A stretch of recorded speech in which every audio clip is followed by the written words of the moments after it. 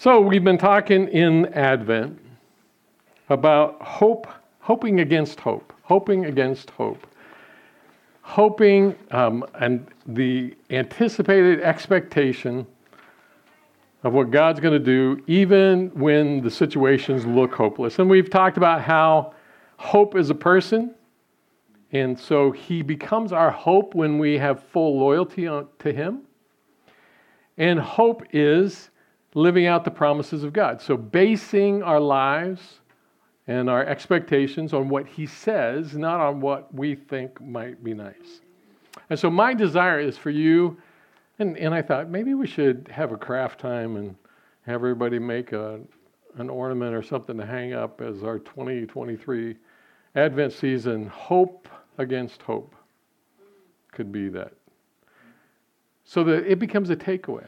It becomes an anchor, because that's how strong this is. Because we all will face situations that look hopeless, that look like this is not going to be good, this is not going to go anywhere, this is going to be awful, God's not going to show up. And we need to hope against hope. When things look like they can't, so we looked at Abraham, we looked at Paul, we looked at different people. When the situations look like there wasn't a chance, but God shows up. And that's what he wants for each one of us. Hope against hope. I hope you take that away from this season. But as good, and really, as I think about Our Utmost for His Highest, our devotional book from this past year, there's a lot of that theme in there too. Mm-hmm. There's hoping on God, putting our hope on God, regardless of what happens. So that's kind of been the theme for the year, even though we didn't realize it in many ways. As good as hope, so let's do the test. First candle is the candle of hope. Second candle, peace. Third candle, joy. As good as those are, none of them compare with the fourth one, and that is love. Love.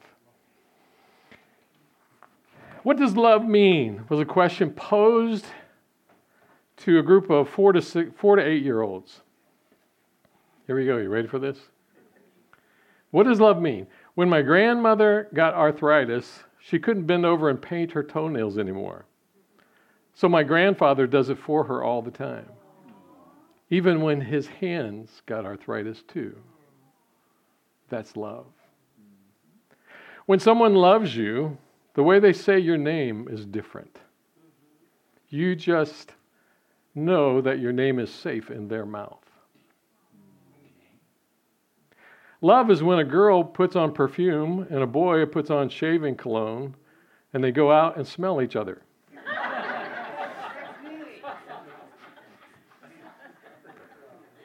That's a different kind of love. I didn't realize that's what dating was. Love is when you go out to eat and give someone most of your French fries without making them give you any of theirs. Love is what makes you smile when you're tired. Love is when my mommy makes coffee for my daddy and she takes a sip before giving it to him to make sure the taste is okay. Love is what's in the room with you at Christmas if you stop opening presents and listen. There's some wisdom here in these little ones. If you want to learn to love better, you should start with a friend who you hate. Love is like a little old woman and a little old man who are still friends even after they know each other so well.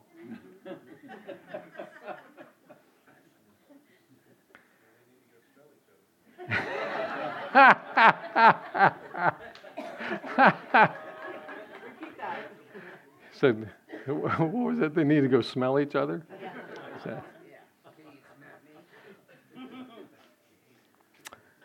During my piano recital, I was on stage and I was scared. I looked at all the people watching me and saw my daddy waving and smiling. He was the only one doing that, and I wasn't scared anymore. Amen. My mommy loves me more than anybody. You don't see anyone else kissing me to sleep at night. Love is when mommy gives daddy the best piece of chicken.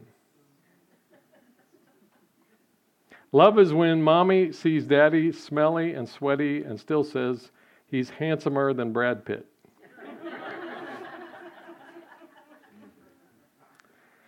You really shouldn't say I love you unless you mean it.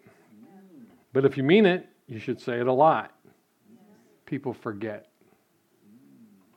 And then finally, author and lecturer Leo Buscaglia was asked to be a judge for a contest designed to identify, quote, the most caring child.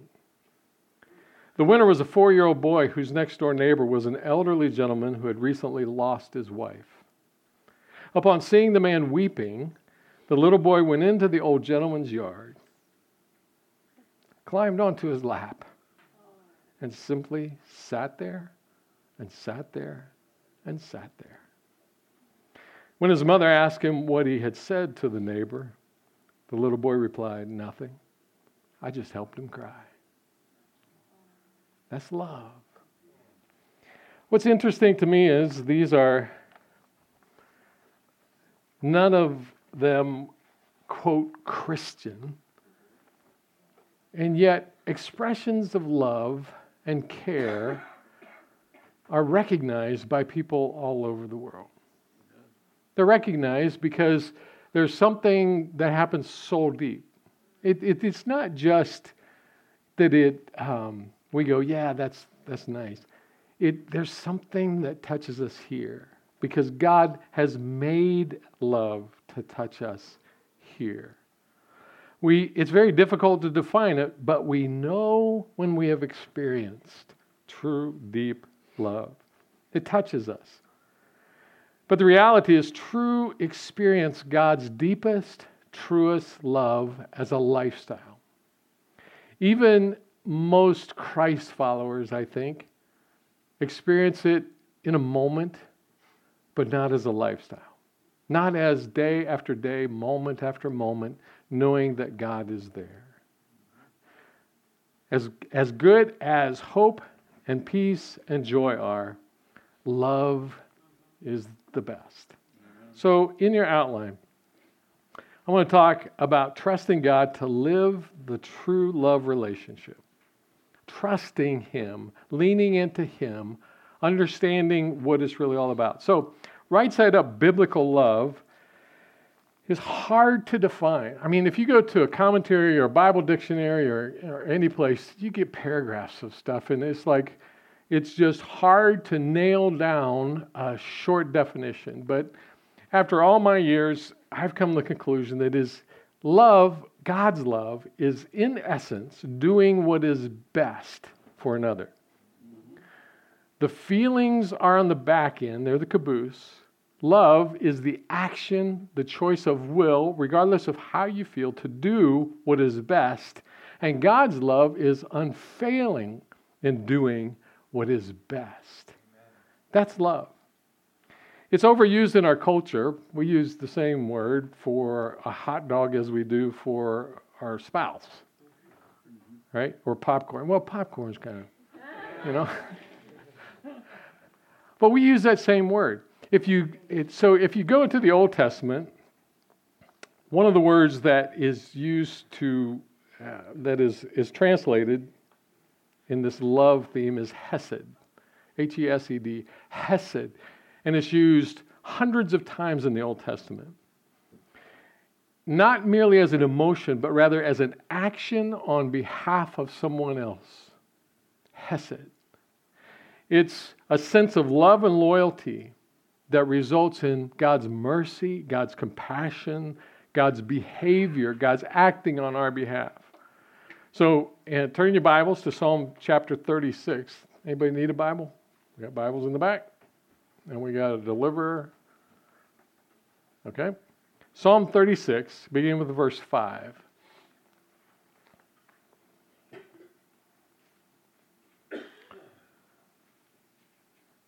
Psalm 36, verse 5. Your steadfast love, holding steady, unshakable, unchanging. Your steadfast love, O Lord, extends to the heavens. There's no end to it. Your faithfulness. And all of these words go back to Hesed. His describing his love, because, and we don't often grasp it because when we think of love, we think of an emotion or a feeling or maybe an experience. But it's an act of behavior on another's behalf. And so when he says your faithfulness, your dependability, you're never leaving us, is to the clouds. Your righteousness is like the mountains of God. Your judgments, your decisions on our behalf are like the great deep. Man and beast you save. How precious is your steadfast love, O God. The children of mankind take refuge in the shadow of your wings. God's faithfulness, God's decisions, God's actions, God's righteousness, His right, what He does is right. All of those are actions. Love and faithfulness, unfailing love. In the New Testament, we find the word agape, which describes the same thing. Agape love, God's selfless love that sends His only Son.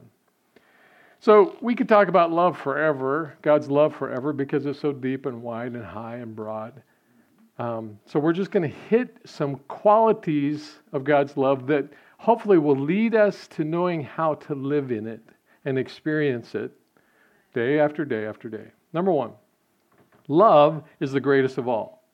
Love is the greatest of all. The culture even agrees with this, right? Love, there's all kinds of songs. Love is all you need. All the secular songs, love, love, love, love, love. Hallmark Channel, just all this stuff. But they don't have a clue what real love is. They're not talking about agape. They're talking about either brotherly love or romantic love. But in 1 Corinthians the end of chapter 12, verse 31, he says, but earnestly desire the higher gifts. And this is after he's been talking about all the good gifts and how the bodies form together and the impact that can be made. He says, and which are all those things that you can do together. He says, but I will show you still a more excellent way. And then he goes into what is considered the love chapter that you probably have heard quoted at weddings out of context. Right? It's about love, but it's a higher love than romantic love. And at the very end of that chapter, verse 13, he says, so now faith, hope, and love abide, last. But the greatest of these is love. Love will last forever. God wants us to experience a lifestyle of living in a love relationship with Him because if we do that, when we get into eternity, we'll experience an explosion of love that we can't even comprehend. Amen. Because it lasts forever. It lasts forever. And it's beyond our comprehension. It's the strongest of all. It's the most valued of all. It's what we were created for. In the Garden of Eden, that's what God created us for. We had work to do, but He created us for love. Doing what is best in our relationship with God, with one another, and with the creation. Number two, God is love. God is love, the highest expression of which is sending Jesus to us. God does a lot of things. He has a lot of characters. God is faithful. God is merciful. God is compassionate. God knows everything.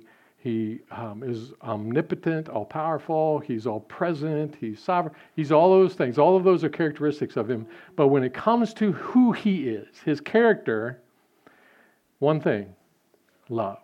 He is the embodiment of love. And out of that love comes everything else. Turn your Bibles to 1 John chapter 4, beginning with verse 8. This is going to be kind of like a Bible drill today, just so get your fingers nimble. 1 John chapter 4, beginning with verse 8.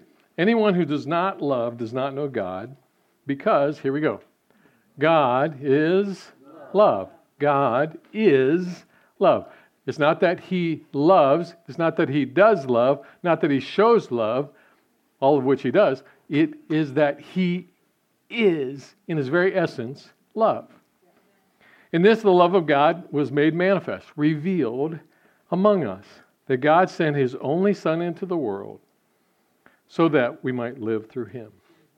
It wasn't because he felt strong emotion to us. It was because it was for our highest good.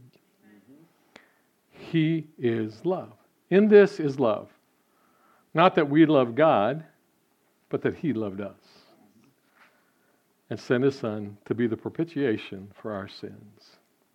Ultimate love. God is love, and that ultimately, the ultimate manifestation of that is the incarnation. The only explanation for the way God came to the world is a supernatural, incomprehensible love that we will never grasp. Why would he send his only Son? Not just to come into the world, as I was explaining to the kids. It would have been so easy. It would have been so much easier if he didn't have to come as a baby, right? And grow up, and then suffer, and then die for us.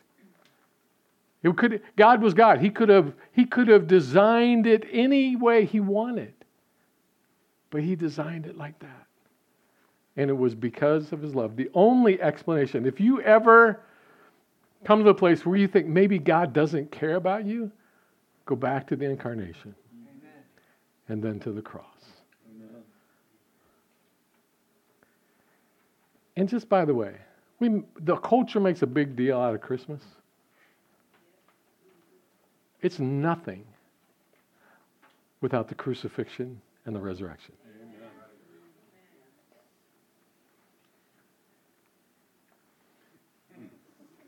Number 3, we could go a lot. We could go. Number 3, God's motivation is love.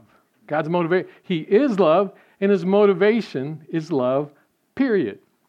There's a lot of misunderstanding about God, especially if people go to the Old Testament and they see all the stories that are there and they don't understand what was happening. It's easy to get the idea, if you're just reading bits and pieces, that God is this really angry, distant, vengeful being that just likes to kill people if you don't straighten up. And nothing could be further from the truth. Amen. That's the lie of the enemy that continues to get perpetuated ever since the garden. God's motivation without fail in everything he does is love. Doing what is best for everyone. John 3:16 and 17, scripture you're familiar with. For God so loved the world. His motivation was his inexpressible, incomprehensible love for all that he created, especially the people that he created. He so loved the world that he gave his only Son, that whoever believes in him should not perish, but have eternal life. Out of his love, he wants us to live forever. For God did not send his Son into the world to condemn the world. There we go. When people start accusing God of being condemning and mean and nasty and wanting to send people to hell, you look at verse 17 and you say, no, that wasn't his motivation. He didn't send his Son to condemn. He could have. But because he's love, he couldn't. But in order that the world might be saved through him. Here's the caveat. For those who refuse to accept a relationship with God, they put themselves in the place of they position themselves as God's enemy. Because God sent his Son to redeem us. But if I say no, I've still got my sin. And sin cannot coexist with the holy God. Amen. And because it cannot exist, the Bible tells us we become enemies of God because we have refused. Not because God has refused or it lacks anything, but because we have refused to allow him to save us. God's motivation is love. Number 4, God's love is different. God's love is different than anything that we experience in this earthly realm reality. It's there's a lot of confusion in Christianity because even as those who claim to follow Christ, our point of reference is this world, which is upside down from God's ways. And so when we look, as we're growing up, and our point of reference is human love, which has a lot to do with feelings in our culture. And so we talk, we hear about people falling into love, falling out of love, not feeling like I love, or feeling like I do love, and all based in those emotions and feelings. But without a godly point of reference, we overlay that on God and say, I don't feel like God loves me. Feelings have nothing to do with it. It's the reality of who God is and what God does, because it's a point of reference. When I was in 7th grade, way back in the dark ages, athletic shoes were becoming a thing. Before that, there was like 2, I forget, they didn't call them tennis shoes. Well, but these 7th grade, they came out with these white leather athletic shoes. And they became all the thing. But our family didn't have much money, but everybody was wearing those, and so I wanted a pair of them. And I remember looking at the Sunday paper. For those of you that are younger, they used to deliver this thing called a newspaper, and it would come, and then you would open it up, and then you would use it to put cookies on when you would bake them, and put them in the bottom of the bird cage and start fires. But I found an ad from one of the local stores, and they had white athletic shoes that looked just like the ones my friends were wearing, but they were only $10. And I thought, I've hit the mother lode. Because I had allowance, and I talked to my mom, and they had going in on them, so we went and we bought those, and I thought I had become something. 7th grade with shoes like everybody else. Day 3 of having those shoes, I was lacing them up, and the laces pulled right through the holes. Because they weren't leather. They were fake leather. I don't know what they were made of. Newspapers, I don't know. But it wasn't strong enough to hold the laces. And so from that day forward, I swore I was never going to wear another athletic shoe in my whole life. Do you believe that? No, because and some people, because they have a bad experience of what they think God's love should be, they say, if that's what God's love is, I'm not going to have anything to do with it. So if my only point of reference was a fake leather pair of shoes, then I'm going to swear, that's it. I'm not doing that anymore. Isn't that just like the enemy? Mm-hmm. To give us a false experience and say that's what God is like. Mm-hmm. That's why you hear people say, if God loved me, he would do so-and-so. If God cared about me, he wouldn't let me endure this. Mm-hmm. Instead of going back to the point of reference of John 3:16 and 17 and saying, I don't know what's happening, but here's what I know. If God is willing to sacrifice his own son for me, whatever's happening now is going to be good. Amen. God's love is different. Isaiah 55, one of our memory scriptures, applies to his love as well as everything else. Isaiah 55, verses 8 and 9. For my thoughts are not your thoughts, neither are your ways my ways, declares the Lord. My love is not like your human love. Your human love is a shadow. It's a reflection of the true deep love.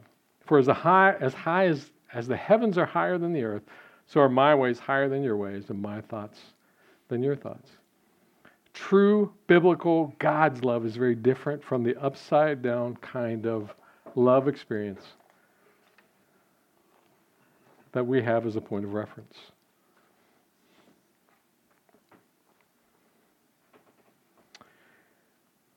And so,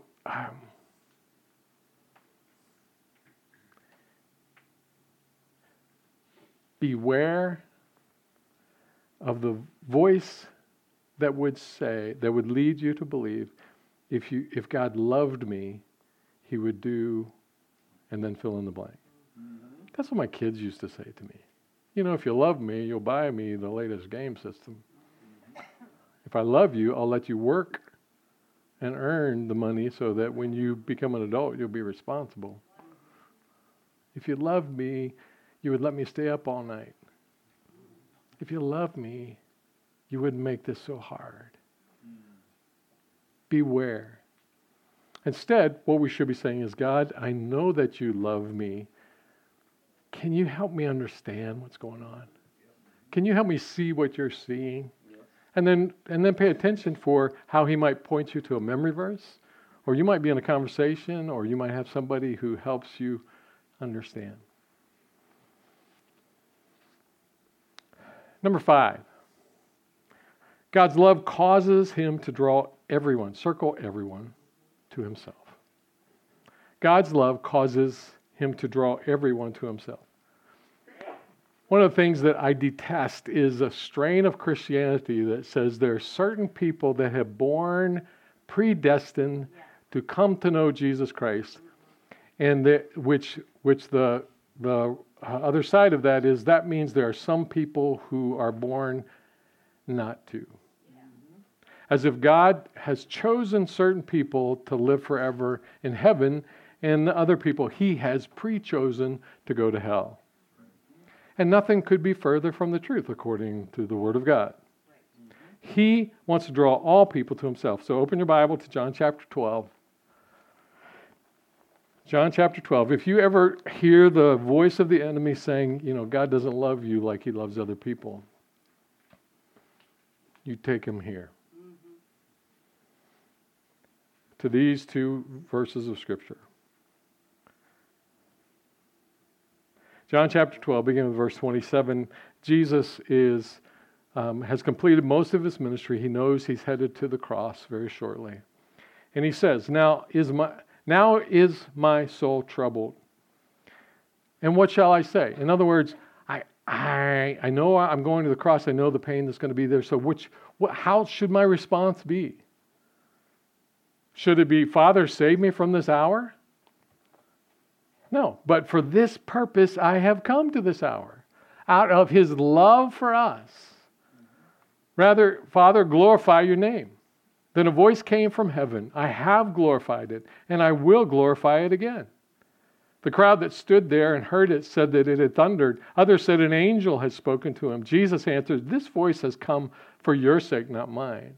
Because He knew He had come to die on the cross for us. Now is the judgment of this world. The time has come for Satan to be defeated. Now will the ruler of this world be cast out. And when I am lifted up from the earth, speaking of going to the cross, speaking of being lifted up to the cross, when I am lifted up, will draw, what are the next 2 words? All people. Not some people, all people to myself. In other words, no one goes through this life without the Spirit of God trying to get their attention to come to Him. Amen. He loves every person. Go to and 2 Peter. Open your Bible there. 2 Peter chapter 3, beginning with verse 8. An affirmation of it by Peter, who was the leader that Jesus put in charge of the disciples when He left. 2 Peter chapter 3, verses 8 and 9 says, But do not overlook this one fact, beloved, that with the Lord 1 day is as 1,000 years, and 1,000 years as 1 day. Because there were people going, why? If Jesus loves us, he would be coming back. Why would He leave us? Why would He leave us? Sometimes I think that too. Come on, Jesus. Don't you see what's happening in the world? And here's the answer. Verse 9, the Lord is not slow to fulfill his promise, as some count slowness, but he is patient, long-suffering, enduring toward you. Why? Not wishing that any, circle that word, not one person, not wishing that any person should perish, be lost to eternity in hell, but that all should reach repentance. It is God's desire for every person to come to him because he's love. His character is love. He can't help it. That's because it's who he is. And so when people describe God as this vengeful judgment, that's not his desire. What we see in Jesus, he's standing over Jerusalem before he dies, and he looks at Jerusalem and he cries out. He goes, Jerusalem, Jerusalem, how often I would gather you like a hen gathers her chicks, but you would not. His desire, forgiving those who crucified him, desiring for the Pharisees to get to the truth. God's love causes him to draw every single one of us, not just to salvation, but to fully experiencing his love moment by moment, day after day, as we walk in step with him. Amen. That's why he sent his Holy Spirit. It comes down to this. God loves every person so much that he has done everything possible to rescue them. And then he gives us the privilege and the honor of representing him as his hands, his feet, his salt, his light, his desires for every person to come. But experiencing that is not automatic. In fact, what we find in the Sermon on the Mount, Jesus saying that hard is the way and wide is the gate for those who will go to destruction. Or easy is the way. Hard is the way and narrow is the gate for those who actually come to him. So what we know is that the majority of people will not come to Christ because they refuse, which leads us to number 6. God's love requires making Jesus Lord. If you want to experience Jesus as Lord, Jesus' love, then you have to put yourself in the place where you can experience it. And if you refuse to turn away from your sin, then you're not going to experience it. So, pause to imagine something that you would really, really, really, really like to happen. Really, you would just really like to happen.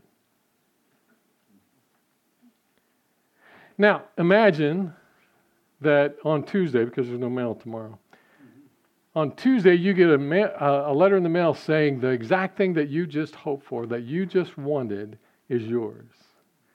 If you'll just come to a certain place at a certain time. In fact, you can have it. It's more than you could ever imagine, but you're going to have to be willing to sell everything you got in order to go to the place where it will be. And you check it all out. In fact, you visit an attorney and you say, can you make sure that this is for real? Because I don't know if you've heard about this, but there's actually people out there that lie. Scams. They will steal from you and promise things. But you check it out and you find out for sure. You don't just look it up on the internet. You actually go to a legitimate attorney who knows all about this stuff, and he says, yep. In fact, I've made some calls. I know some people in that place, and it's legit. All you have to do is sell everything you got, pick up your family, and go here, and you can have it. And it can be yours. But most people, no. That's God's offer to us. But most people, no matter how legit it is, will not do it. In Luke chapter 9, verse 23, one of our memory verses, Jesus said to them all, if anyone would come after me, let him deny himself, set aside himself, do whatever God says, set aside his own will, take up his cross, die to himself, and obey, and follow me. And then the promise in John chapter 1, to all who did receive him, to all who did deny themselves, take up their cross, and follow him, who believed in his name, he gave the right to become children of God. To all. That's love. That's love. So my question is, do you want to experience the depth and the breadth and the height of God's love every single day of your life? You can. But you got to be willing to lay it all on Him. Love is the greatest. But we have to accept it. It's anchored in who God is. Would you bow your heads?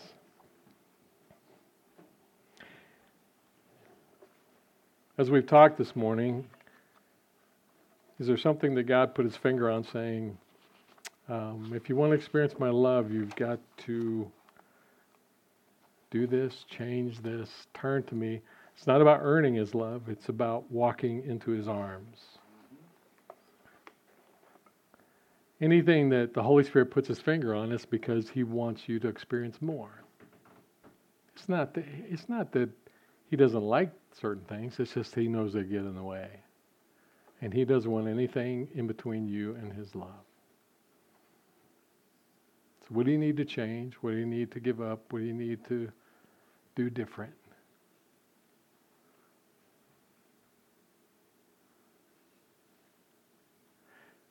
The God of the universe loves you more than you will ever imagine. And there's nothing, not one thing, worth holding Him at arm's length. Lord, I pray for each one of us that you would lead us deeper into your love and experiencing your best for us. Whatever it takes, God. I pray that your Holy Spirit would identify it and then lead us to how we can experience it with you and together with one another. Lord, I pray for folks who are struggling and going through such hard times that it's just they're having a hard time breathing. I pray that you would pour out your presence upon them to give them encouragement and strength and direction. Lord, we give ourselves to you and ask that you would do whatever it takes in our lives to let us live a life of love with you. In the name of Jesus, we pray. Amen.